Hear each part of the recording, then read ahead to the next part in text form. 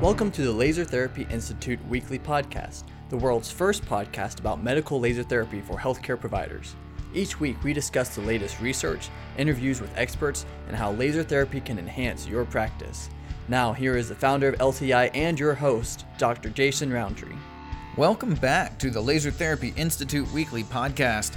This is our 1-year anniversary. We have made it through a year of podcasts with a longer than anticipated break in the middle. We had a few things that came up, but we're back on track with weekly episodes of laser therapy research and interviews, and I hope you've been able to enjoy some of these episodes. What I thought we'd do for our first year kind of recap here is just go back to some of the most popular episodes that we've had. So sorting through thousands of downloads here and found that neuropathy was the number one most downloaded episode that we've had. And actually there are several neuropathy episodes that have all had some pretty good download numbers. So I think that tells me there's quite a bit of interest in neuropathy, how to utilize laser in your practice to treat neuropathy. Now, we've done 5 individual podcasts for neuropathy here, and we'll drop those links in the show notes, but we've talked quite a bit about chemotherapy-induced peripheral neuropathy and diabetic neuropathy, as well as the mechanisms of how neuropathy actually occurs, how nerve regeneration occurs, and even an interview with Dr. Scott Ackridge way back in episode 6 about managing peripheral neuropathy when you see it in your clinic. And I think it's important to point out here that we've done 5 episodes over a year, yes, and that's absolutely been the biggest hit kind of that we've had is with these neuropathy episodes. So even though we've done these 5 episodes, and I think they've done quite well as far as providing some good information for practitioners out there, I want to remind you that there's a lot more that we have not talked about yet. As a matter of fact, just a quick look at the research, we've got 37 studies that have been done on carpal tunnel alone, which is not your kind of peripheral neuropathy that a lot of people think of as a neuropathy, but it absolutely is, right? The next one, we've got postherpetic neuralgia, 17 studies on that one. All of them, by the way, showed positive results. Optic nerve injury, 7 studies on that one. All of those also positive for results. And then for diabetic neuropathy, 22 studies that have been done. And these are at least that many have been done. There's probably some more that I have not gotten my fingers on yet, but there's at least that many that have been done. And I think it's worth taking a look at why these studies are being done, why so many studies are being done with laser and neuropathy. I think a lot of it actually traces back to the fact that there's no real good treatments for peripheral neuropathies. You know, you've got medications that can quiet the symptoms. You've got some physical therapy modalities that can be helpful, sure, but we don't really have any good treatment strategies when it comes to neuropathy. And laser has been shown to work so well that I think it's gaining more and more steam among researchers, seeing that it can be very, very helpful to patients. It can be fairly easy to study. Laser is pretty easy to blind and even double-blind studies for. And that also, as patients are doing their research, they're seeing more about laser therapy for neuropathy and nerve injuries. So I'm hoping that as we continue to go forward, we're going to continue to see more studies being published on neuropathy, nerve injuries, and nerve pain, and how laser therapy can be used to help, because that's what we need. We need more and more studies to be done to be able to prove that laser therapy can work well. My next thought, looking at our download numbers for podcasts, is, well, why was neuropathy such a popular topic? You know, yes, we did talk about it in 5 separate episodes, but that's not that many out of all the ones that we've done. So why was this so popular? Why were there so many downloads of neuropathy-focused podcasts? And I think one is that there's a lot of practitioners who know that laser can work, or they've heard from several sources that laser therapy can work for neuropathy treatments, and they want to know how to do it. They want to know how to use laser for nerve injuries and for neuropathy, because as physical therapists or chiropractors, if you can be providing a non-invasive non-drug approach for patients. I mean, that's kind of our thing, right? And even if you're outside of the non-drug, non-surgical approaches, if you are in neurology or oncology, you know that what you have to offer these patients is really not satisfactory. And I have not met many docs who just love prescribing endless amounts of medications for pain. You guys would much rather be able to do something about it to bring pain levels down. I mean, that is why we all got into healthcare, right?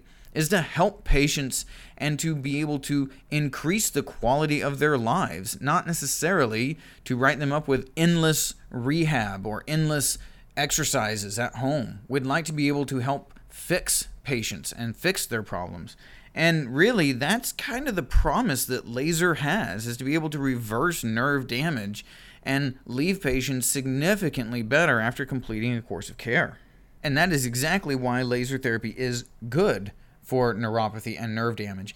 It is not simply covering up the symptoms, but it actually helps with the pain while performing repair, helping the body to perform repair on damaged nerve endings and nerve tracts. And that is very unique. There are a few other modalities out there that are risk-free, like laser therapy is, and have been really proven and shown to work so well for rebuilding damaged nerves. But you have to be able to take that information and then put it into practice, right? Know how to use laser to help your patients, what the dosage is, what the treatment itself looks like, the treatment patterns, what settings on the laser to use, what type of laser. There's a lot that goes into that, and I think that's probably why we've seen so much interest in the podcast episodes that we do on neuropathy, because those are the questions you need to have answered if you're going to start helping patients with laser that have neuropathy in your practice. You've got to know those things. All right, so the second big topic that we saw being very popular on the podcast for downloads was building laser therapy practices. Now, we've got just 2 episodes on this, episode 5 and episode 13. And again, we'll put the links in the show notes here so you can go back and look at those. But I think this continues to say a lot about practitioners are looking for good ways to implement laser therapy in their business, in their clinic, so that it works for them from a business perspective as well as working for the patient to get the patient better.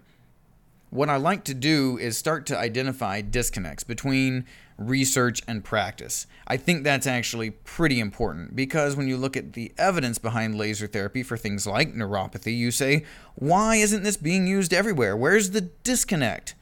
Well, the disconnect is like we were just talking about, actually making it work in your clinic. What does the treatment look like? What does the laser settings look like? What type of laser should I be using? How many treatments do they need to get?